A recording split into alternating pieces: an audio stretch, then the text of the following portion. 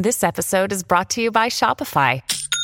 Forget the frustration of picking commerce platforms when you switch your business to Shopify, the global commerce platform that supercharges your selling wherever you sell. With Shopify, you'll harness the same intuitive features, trusted apps, and powerful analytics used by the world's leading brands. Sign up today for your $1 per month trial period at shopify.com/tech, all lowercase. That's shopify.com/tech. At Evernorth Health Services, we believe costs shouldn't get in the way of life-changing care, and we're doing everything in our power to make it possible. Behavioral health solutions that also keep your projections at their best? It's possible. Pharmacy benefits that benefit your bottom line? It's possible. Complex specialty care that cares about your ROI? It's possible. Because we're already doing it. All while saving businesses billions. That's Wonder made possible. Learn more at evernorth.com/wonder.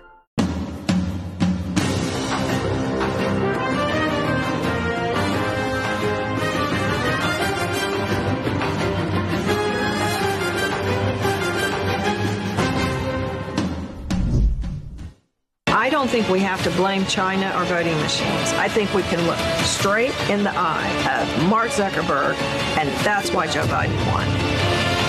That's what this was. A corrupt Democratic voter turnout operation. You had them putting their own personnel in to actually run the election in places. You had an entire Democratic Party petrified that Joe Biden was going to be outspent, outfoxed by Trump. Rigged. A new film called Rigged is coming to a streaming service near you. You're not going to find it in theaters because the censorship gods don't want you to see this movie. And good evening, I'm Rob Schmidt, in tonight for Greg Kelly. Good to see you tonight. It is a big night for this new film that digs deep into the role of Mark Zuckerberg and Facebook in the 2020 election. Hundreds of millions of dollars funneled to local election offices. And no surprise, the vast majority of those districts did, in fact, go to Joe Biden in the general election. Mark Zuckerberg and his wife spent $400 million in what amounted to a gigantic Democratic voter turnout effort. And to put that in perspective, $400 million is the most money any individual has ever spent to win a presidential campaign in the history of our country. It is massive, it was focused, it was targeted, and unfortunately, it was ruthlessly effective. So the full name of this film is Rigged, the Zuckerberg-funded plot to defeat Donald Trump. It is the work of a group called Citizens United, it's run by David Bossie. You recognize him. He helped Trump win the 2016 election as deputy campaign manager. And tonight there's a special premiere of this film at Mar-a-Lago in Palm Beach. So we're starting the show tonight a bit differently. Newsmax correspondent Leo Feldman is live at Mar-a-Lago for us tonight, talking to some of the stars of the film, like Kellyanne Conway and Louisiana Attorney General Jeff Landry. Leo, we'll turn it over to you for a few minutes. Go ahead. That's right. For former President Donald Trump, and I'm here with Jeff Landry, the Attorney General of Louisiana, and also the former special counselor to former President Donald Trump, Kellyanne Conway. Thank you so much for being here with us. We'll start with you, Kellyanne. Can you tell me a little bit about this film, this documentary? And I know you both star in the film, so tell me a little bit about it. Thanks for having me. It's a phenomenal 42-minute documentary that exposes exactly what was happening in the 2020 elections. I think the fix was in early on in terms of the Mark Zuckerberg money going predominantly to Democratic districts or places where the Democrats would be able to use those significant funds to gin up their turnout and excitement. This is particularly important because we had a once-in-a-century pandemic. So I think everyone recognized that there would be a different way of voting. But we had more people voting in more ways over more time than ever before. What does that mean? Well, it means that if you've got the 400 million plus of Zuckbucks, you're able to go door to door. You're able to fund these local precincts and make sure that the vote is turned out there. So it was disproportionately funded. And I got to tell you, as Trump's campaign manager in his victory in 2016, Facebook was great to us, meaning they got out of our way. We were able to buy a huge number, a high number of Facebook ads and that's the democratization of information. Donald Trump saying, let's go digital, let's go not just all TV. We didn't have the money or the moxie to do that, really. We wanted to go where people were. But I think Zuckerberg got a lot of heat from his colleagues and, quote, friends after that, saying, you helped Donald Trump get elected. He's going to make sure it didn't happen again in 2020. And the net result of that was putting the thumb on the scale just by working with Democratic operatives like David Plouffe, very smart guy who helped Senator Obama get elected president in 2008, knowing where to deploy those resources and how to make a difference. And they were predominantly active in Georgia, Arizona, and Wisconsin, 3 states that Donald Trump won in 2016, where he didn't prevail in 2020. And if you just look at the facts and figures in this documentary, it's chilling. And Attorney General, can you tell me a little bit about the legality of that? Can you tell me a little bit about, the grants and the money going to those nonprofits? Yeah, look, I think that in many states, this type of donation by an oligarch like Mark Zuckerberg is actually illegal. We don't need corporate money or private money infecting our election system. That is supposed to be sacrosanct to our republic and to the election system. And what happens is it creates a corrosive effect. Remember, that's what we have parties for, right? Republican and Democratic parties. They're supposed to go out there and entice people to go vote. It's not the government's job to entice people to go vote. It's the government's job to perform an election in a transparent method. But what Mark Zuckerberg did was he injected money. He disenfranchised voters, irrespective if they were minorities or not, in rural and poorer areas around the country in order to turn up and gin up votes inside of urban areas in swing states. And here's the key part. He did it with the government. He didn't do it by giving $400 million to the Democratic National Committee. He did it by giving that money directly to our government and infecting that election system. And in Louisiana, before the November election, we filed suit. And just last week, we had an appellate court, a circuit court, the Third Circuit in Louisiana, in a 3-0 panel basically said, it's time to go to trial and once and for all put to bed that this money is illegal in Louisiana. And I want to read you both a statement that we got from the spokesperson of Mark Zuckerberg and Priscilla Shan. So he says, this film, of which we've only seen 2 minutes so far, appears to feature the same people advancing the same claims that have been debunked by multiple federal and state courts and respected news organizations, only this time set to dramatic music. What is your take on that? Well, that's not true of me. I have no exposure in that regard, and I think that this documentary should make people who sort of kind of feel that something just wasn't right look at this through an entirely different lens and with an entirely different perspective. And so instead of attacking the messenger, instead of attacking the people who are in the documentary or who are here tonight supporting the documentary, I would challenge Mark Zuckerberg himself and Priscilla Chan, his wife, and everybody at his 2 nonprofits who wash the money through, and this spokesperson. I would challenge them to watch the documentary and tell us what's wrong with it. What facts are wrong? Because the evidence is there, the receipts are there. And look, this is America. If you want to support someone, if I want to support someone, we have every right to do that. But you have to do it legally and transparently. And again, I want to go back to 2016. It's incredibly important because at the Trump campaign in 2016, as opposed to his 2020 campaign, we were under-resourced, understaffed, underestimated, underdog.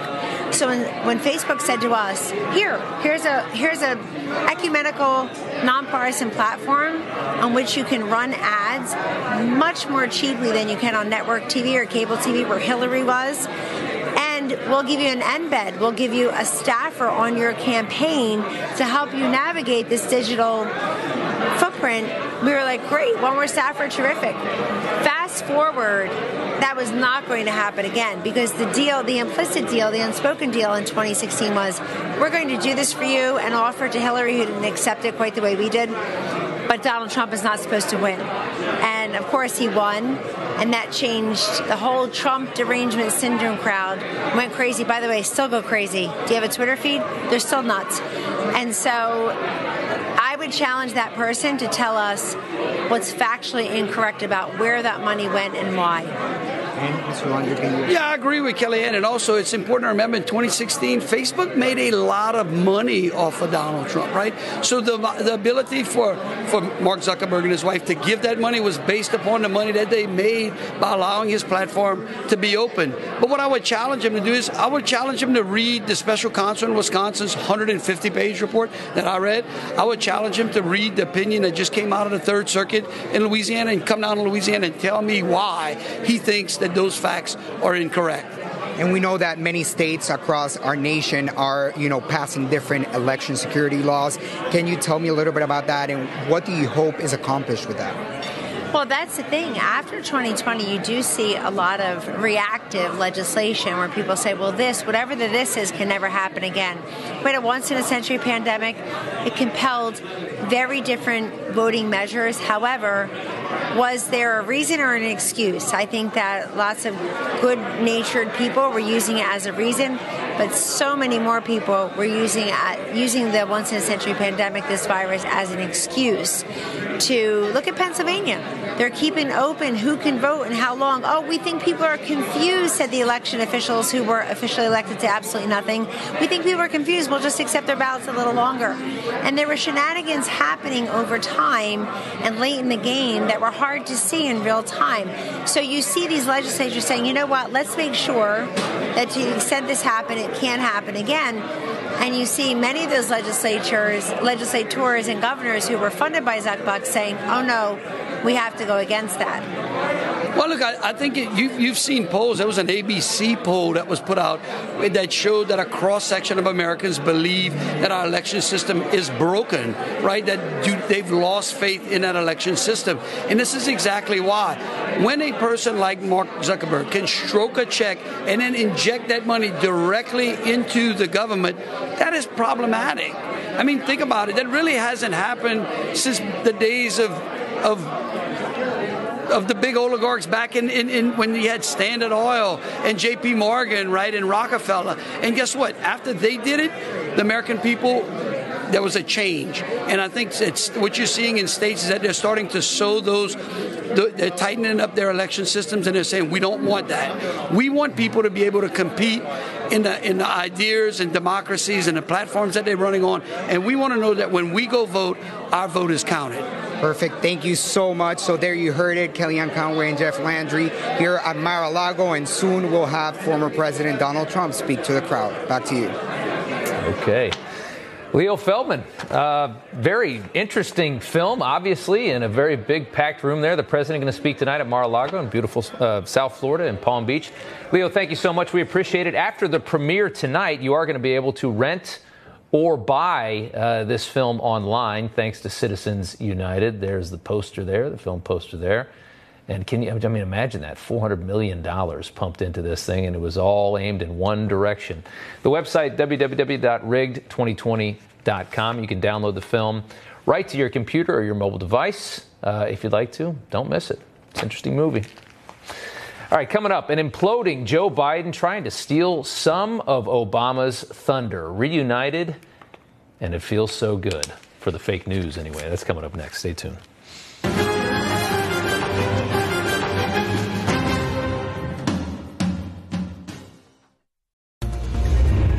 Hi, Rob Carson here. If you love watching Newsmax, you're really going to love listening to our new podcast. It's called the Newsmax Daily. I host it, and I give you the best briefing of the big news of the day, top newsmaker interviews, and even, yes, a few laughs. I know it's hard to believe. So if you're driving, walking, exercising, just about anywhere, you can connect with the Newsmax Daily with me, Rob Carson.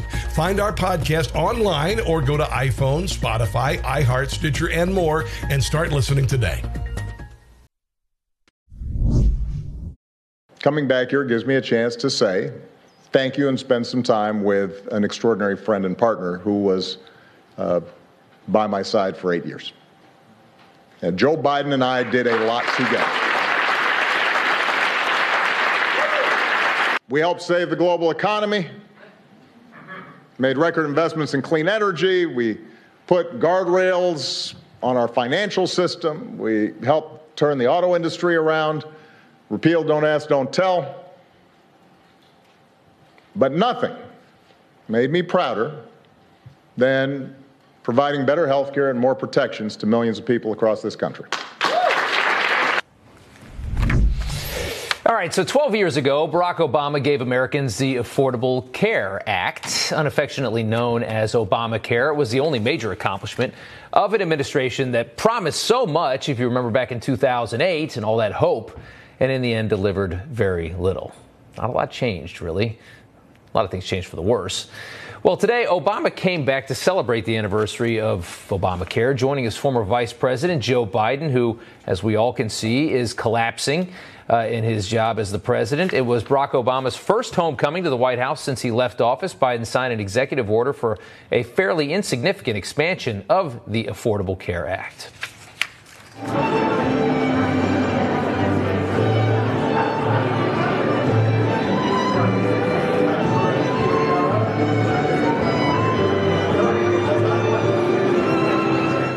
And you see there in that video, and we could watch it all day if we really had to, the real reason Obama was back was to remind liberals why exactly they elected this guy who's wandering around the room, has no idea where he is or what he's doing.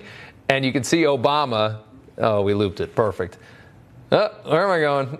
I don't know. I don't know what I'm doing. And Obama, just stage left, is getting all the attention, being hounded by everybody. Nobody's paying attention to the President of the United States. Can you imagine a moment where the President of the United States is in a room full of people and nobody cares? Think about that. I mean, when you go talk to Trump, you see Trump in a room, he is a vacuum of energy. I mean, everybody wants to be around him. Obama is too. You can see it. It's very presidential. Nobody wants to talk to Joe Biden. Probably the funniest video of the day.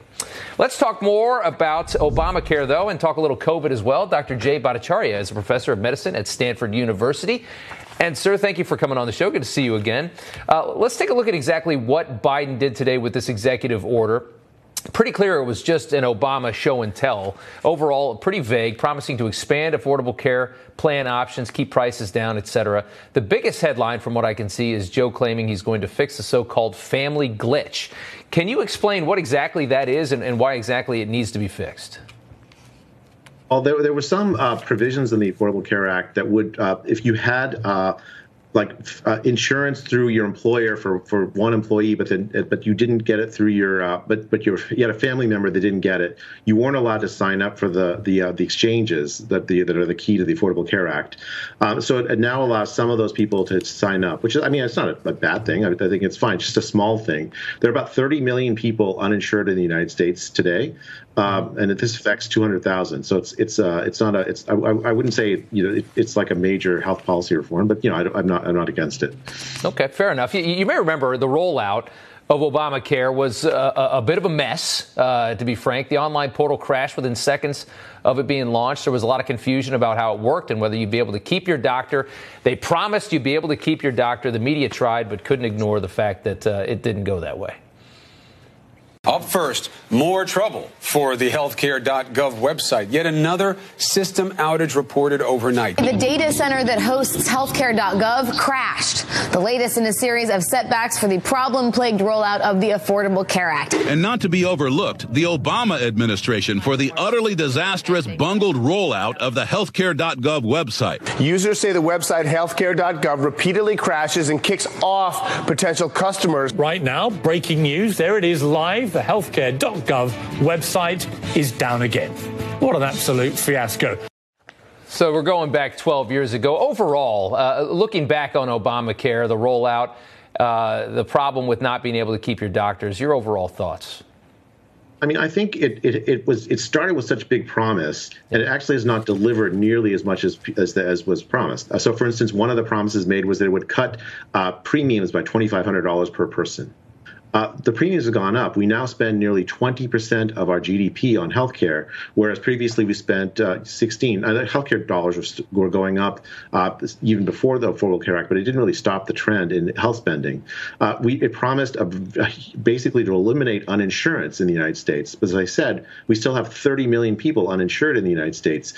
There was a big to-do about whether the reforms of employer-provided insurance and changing how whether pre-existing conditions should be counted. But the healthcare system did not perform well during COVID. There were rural hospitals that weren't performing well. I don't think that the key fundamental things that are wrong with the healthcare system were fixed by the Affordable Care Act. Understood. We're going to switch gears now. We're going to get off some of that politics here for a second. I want to turn to COVID, and I want to talk about there's been a lot of interesting developments in the last couple of weeks since we last talked.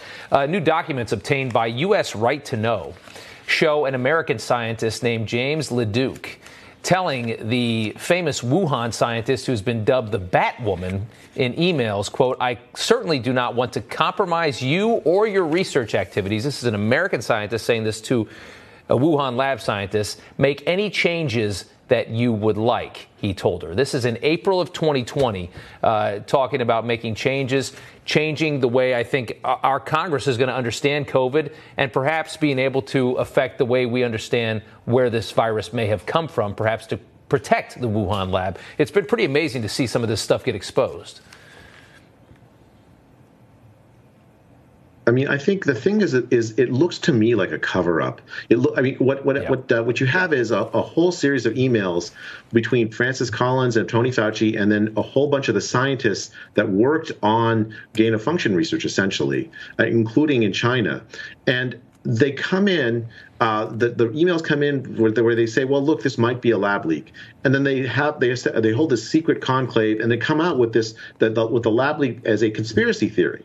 Essentially, they took something which should be a legitimate concern to government scientists like Tony Fauci, where we really want to get to the bottom of this. Did this arrive as a result of a lab experiment done in the Wuhan lab, in part supported by the NIH? I mean, that's a really important thing to get right. And they turned it into this conspiracy theory and silenced a whole bunch of scientists who otherwise would have been looking into this more carefully. It is something else. Dr. Jay Bhattacharya, professor of medicine at Stanford University. Sir, thank you for taking the time. Good to see you as always. Thank you, Rob. You as well. Thank you. All right. Coming up, Hunter Biden. Boy, this is a story that's not going anywhere. In hot water, his gold mine of a laptop, more past corruption, allegations, shadiness, and you recognize that guy on the right? Now he's all up in this thing. More on that coming up next. Stay tuned.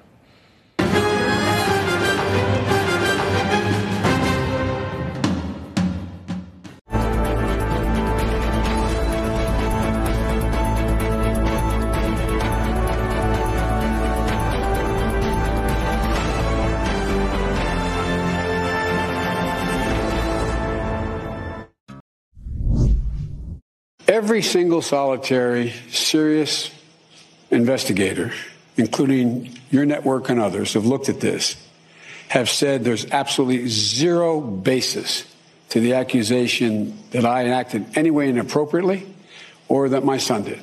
Every major national, international, and local news operations looked into it has said it's a lie. This is a president who's flat lying. So there's not been a scintilla of evidence pointing out that anything is wrong. There's not a single solitary scintilla of evidence anywhere. There's not been one scintilla of evidence that my son ever interfered, that I ever asked me anything, that I ever got involved in anything. There's a lot of evidence, let's be honest. And it's all starting to pour out now. And it's fun to watch. We're now one step closer to proving what you just heard from the President of the United States is a total lie, although it's already effectively been done. Every time Joe Biden is asked about his son's business dealings, Joe says he knows nothing about it. His son didn't do anything wrong. They never talk about business. Lie, lie, lie. Some new emails from Hunter's laptop make all of this impossible to believe, and it already was. Ron Klain is President Biden's chief of staff. You recognize him. He was also Biden's chief of staff when Joe was vice president years ago. Back in 2012, Klain reached out to none other than Hunter Biden, asking for quite a bit of money for a very interesting charity that funnels donations straight to the vice president. That, according to some new emails leaked from Hunter's laptop from hell. Oh, the laptop. Seamus Bruner is director of research at the Government Accountability Institute. And he's also the author of the book Fallout, Nuclear Bribes, Russian Spies, and the Washington Lies That Enriched the Clinton and Biden Dynasties. Great title of that book. Seamus, good to have you on. First off, we're talking about what's called the vice president's residence Foundation. Its stated mission is preserving and furnishing the vice president's 20-room mansion on the grounds of the U.S. Naval Observatory. In other words, things like maintenance, mowing the lawn, furniture, stuff like that.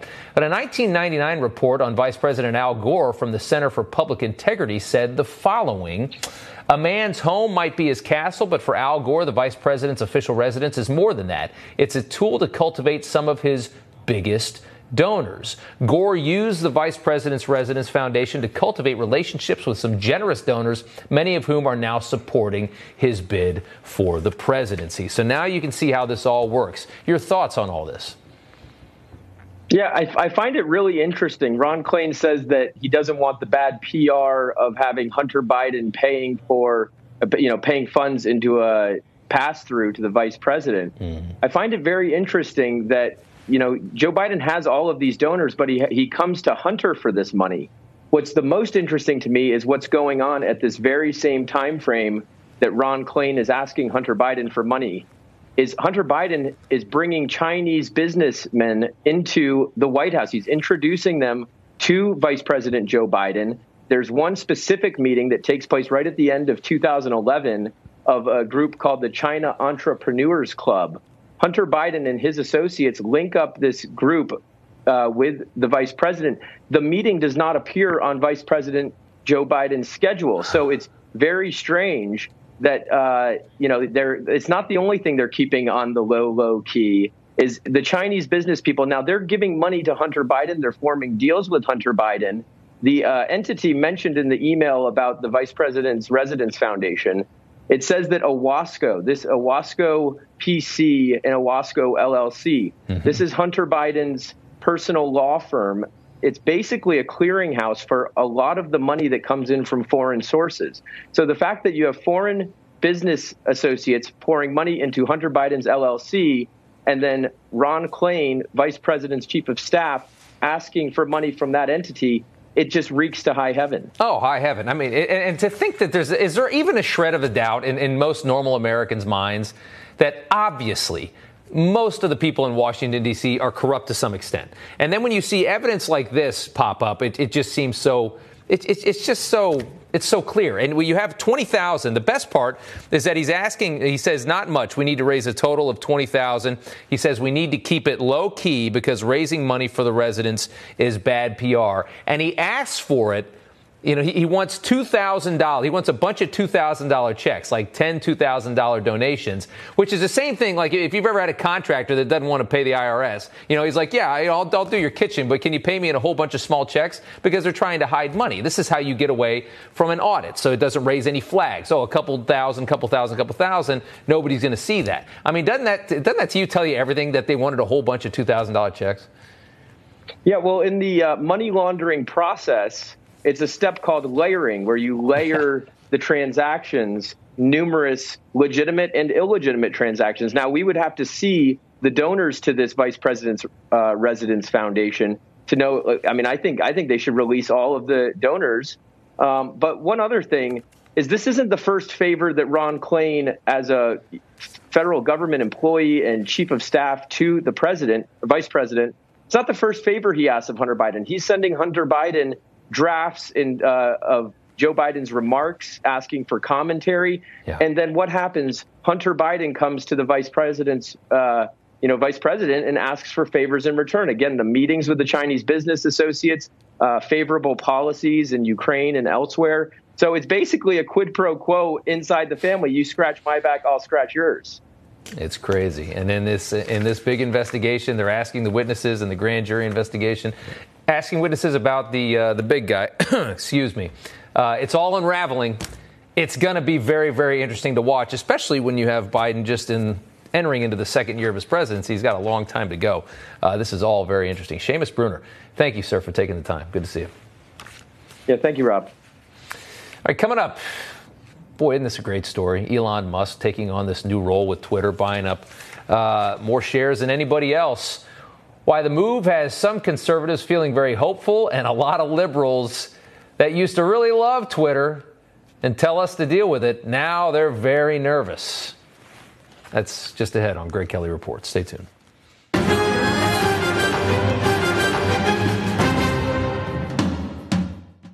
George Soros, America's most controversial billionaire, is backing far-left district attorneys who are going easy on crime.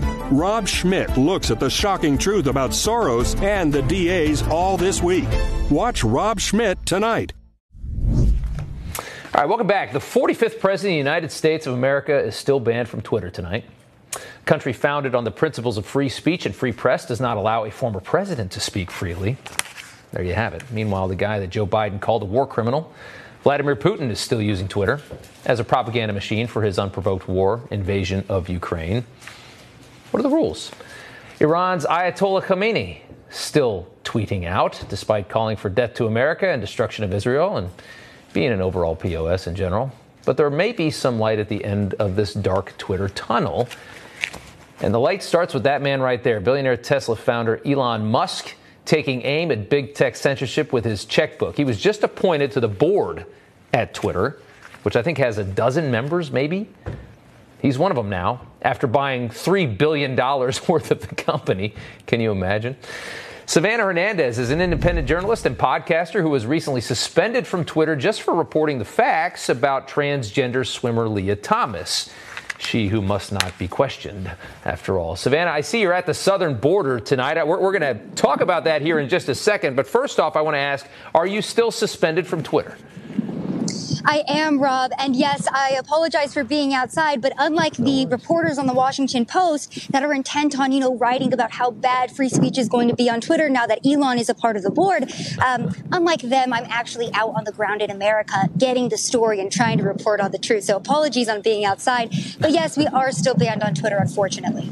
You're still banned on Twitter. So let's talk about this. You've got Elon Musk. You've got this very interesting guy who's not a traditional conservative by any stretch of the imagination. He's more just a free thinker, and he's obviously a capitalist and a businessman, which is, toxic these days, according to the left. When he decided to do this, Elon tweeted out, quote, "Free speech is essential to a functioning democracy." It's very true. Do you think he's going to liberate this platform from the rule of the people that I think have totally lost their way? Twitter is saying tonight that Trump won't be coming back, even with Elon Musk there. But how impactful do you think he will be? I think he's going to be extremely impactful, and we can see that already in the way that the left is reacting. They're saying that Elon being a part of the board is going to be horrible for free speech, when it's going to be the exact opposite. Look at what Elon is already doing right now. He's polling the people. He's actually being democratic, if you will, and asking people, hey, do you want an edit button? How do you feel about this or that? So I think that he's going to be doing a great job of bringing free speech back to Twitter and bringing both sides back to Twitter, because one of the main issues with the platform is that it is a public space, if you will. It is the public square where people do form their political opinions, and people did vote for presidents based on what they saw on Twitter. So we need both sides. We need to be able to understand the truth of what's going on in this country, and it's very unfair to have the liberal left being the only one allowed to speak on the issues. And it's, it shows to me how weak the left are, because as a conservative myself, I hate echo chambers. Like, to me, there's nothing more boring than a place where just every Republican gets together and just hears their own opinion fed to them. I just find that to be, it's just not interesting to me. I like to see the other side. I like to analyze the other side. I like conversation. I like dialogue. And that's what we need. And that's what Twitter could be if these people would just get out of the way. That's what it was up until a few years ago. The conservative satire outlet, the Babylon Bee, was suspended for a very clever spoof about the transgender Secretary of Health and Human Services, another woman that must not be questioned, Rachel Levine. The CEO of the Bee said, quote, "Musk reached out to us before he polled his followers about Twitter's commitment to free speech. He wanted to confirm that we had, in fact, been suspended. He even mused on that call that he might need to buy Twitter. And now he's the largest shareholder." Do you think that the Babylon Bee suspension was somewhat of a final straw for Elon Musk? Because I know he's had interactions with them before. I think so. They were friends of Elon. They had him on the podcast. Yeah. And I think that Elon realizing that so many of these voices being censored, and keep in mind, the Babylon Bee is a satire site. It's supposed to be fun for everybody involved, and it was. It was very hilarious. And people ended up having to, really fact check the Babylon Bee even, because their headlines turned out to be reality somehow. So I think this was the final catalyst when we can't even make jokes, when jokes are even being censored online, because the modern day is kind of a joke if you look at it now. I think Elon is going to do a great job of really cleaning up Clubhouse and bringing Twitter back to potentially its former glory. He needs to bring back President Trump. Hopefully, that happens so we can hear from the former president. I would absolutely love to hear what he has to say about Joe Biden lately. Wouldn't we all? Yeah, it would be pretty easy for him to fire off some tweets right now. I'm sure that's the case. I want to ask real quick, just what are you doing at the southern border? Just tell us what you're up to. So we're currently at Eagle Pass at the border in Texas, and we've been watching illegal immigrants cross the river, the Rio Grande, all day into our country. We are here talking to, Border Patrol about Title 42, which Joe Biden is about to rescind. And there's going to be a big surge of migrants at the border. I was talking to a constable here today. Apparently, we've already almost reached the 1 million mark for apprehensions at our southern border. It is only April. We reached that 1 million mark, in the entirety of 2021. It's April of 2022. We've already almost reached that mark. So the border completely out of control. Border Patrol is out here feeling extremely overwhelmed. And it's very heartbreaking to see that we have no law and order in this country and that the Biden administration is allowing this to prosper. It's very true. Very true. That's a reporter, ladies and gentlemen. Savannah Hernandez, thank you so much for taking the time. And thank you for having a really good camera, because so many of these Skype shots, it's just you're blurry. You can't tell what's going on. That is a crystal clear viewfinder you have there, and we love that. Thank you so much, Savannah. Good to see you. Thank you, Rob. I appreciate it. All right. Coming up, the outskirts of Kyiv, the suburbs there, have been decimated by Russian forces. Reports of what's been happening to civilians has been horrific to hear, what these Russian troops have been doing to innocent people. We're going to take you to a town called Mykolaiv coming up, where some Ukrainians are coming home to horrific scenes of death and destruction. We've got that coming up. Stay tuned. Welcome back. Ukraine's President Volodymyr Zelensky addressing the United Nations today. He called out the world body, saying if they don't act now, they should just dissolve. The Russian military and those who gave them orders must be brought to justice immediately for war crimes in Ukraine. Anyone who has given criminal orders and carried out them by killing our people will be brought before the tribunal, which should be similar to the Nuremberg tribunals.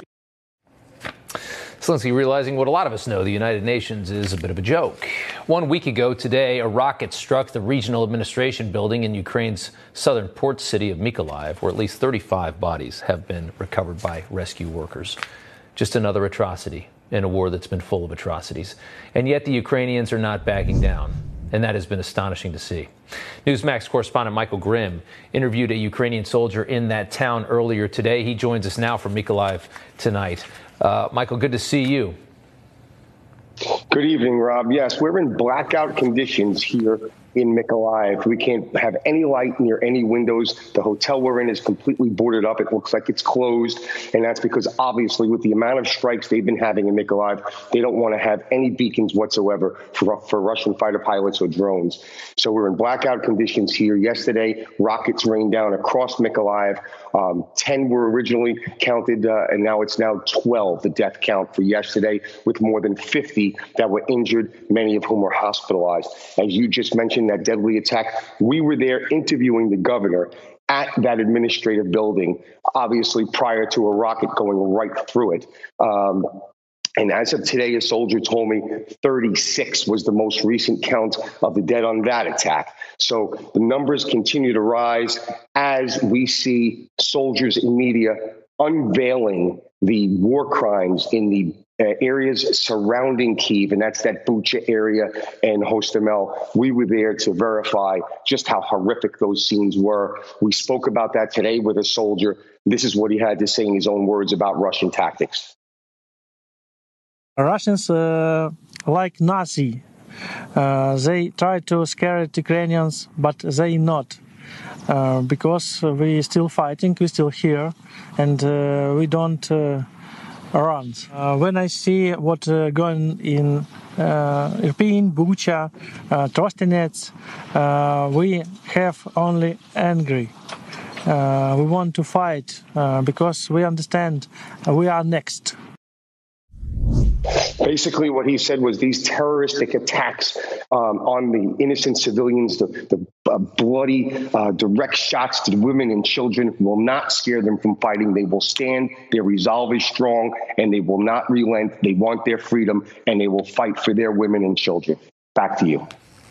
It's astonishing, isn't it? I mean, it's some of the strongest people around. It is amazing to see that resolve. It is. Michael Grimm, great report. Thank you so much, and stay safe. I know you're not in a safe place. Try to stay safe. We appreciate it. All right, just hours after the liberation of Chernihiv, Ukraine, Newsmax's correspondent John Huddy interviewed former Ukrainian President Petro Poroshenko. Here's a bit of that interview. When you hear Putin and Russian officials saying that they're not responsible for Ukrainian civilian deaths, what do you say to that? Definitely, we think that we have two recommendations. First, don't trust Putin at all. He's a complete liar. Second, don't accept Putin as an adequate person. He's mentally ill. You can see the full interview at Newsmax.com, and we'll be right back.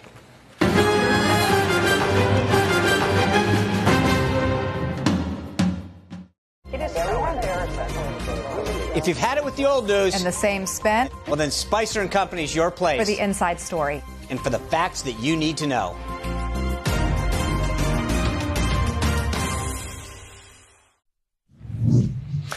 Finally tonight, we all know that President Biden has himself a big mouth. It's gotten him into some trouble, like back in 2010 when announcing Obamacare, which we talked a lot about tonight, 12 years ago. Take a listen. Ladies and gentlemen, the President of the United States of America, Barack Obama.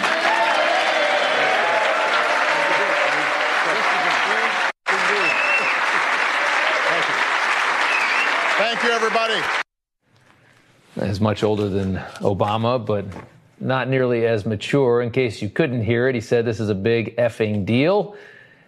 Obama not impressed by his very immature vice president. And if you're telling me that that man right there on the left, Joe Biden, hasn't gotten a lot of plastic surgery in the last 10 or 15 years, I'd call you a liar. He looks like a completely different person, doesn't he, from 2010? Completely different. Well, it was all fun and games today, though, for this big phony reunion at the White House that was supposed to be about Obamacare. It was really about bringing Obama back in to show him off. And, hey, remember, this is, why you like me, because of this guy? Obama jabbed Joe about that 12-year-old gaffe today. Take a listen. If you can get millions of people health coverage and better protection, it is, to quote a famous American, a pretty big deal.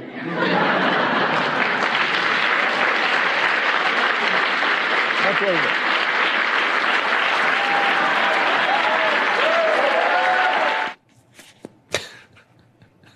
I mean, he's a joke. It is a little embarrassing that he's the president of the United States. And there's more to it than that. Joe later warned Obama that his mic was still hot after the ceremony was over. So they're still trying to, get some dividends off of that joke. The real moment, though, and again, we showed you earlier, but this is too fun. We have to do it again. It came at the very end after everyone started filing out of this room. And everybody's just kind of talking. And, like anything, everything kind of turns more casual and people start chatting. People start doing their own thing. Watch as the president of the United States, the leader of the free world, ostensibly the most powerful person in the world, cannot find anybody to talk to at the end of this stupid event.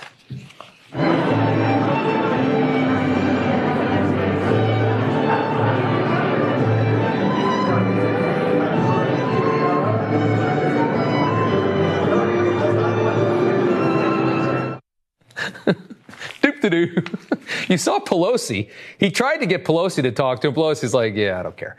Pelosi just walks away. It's the president.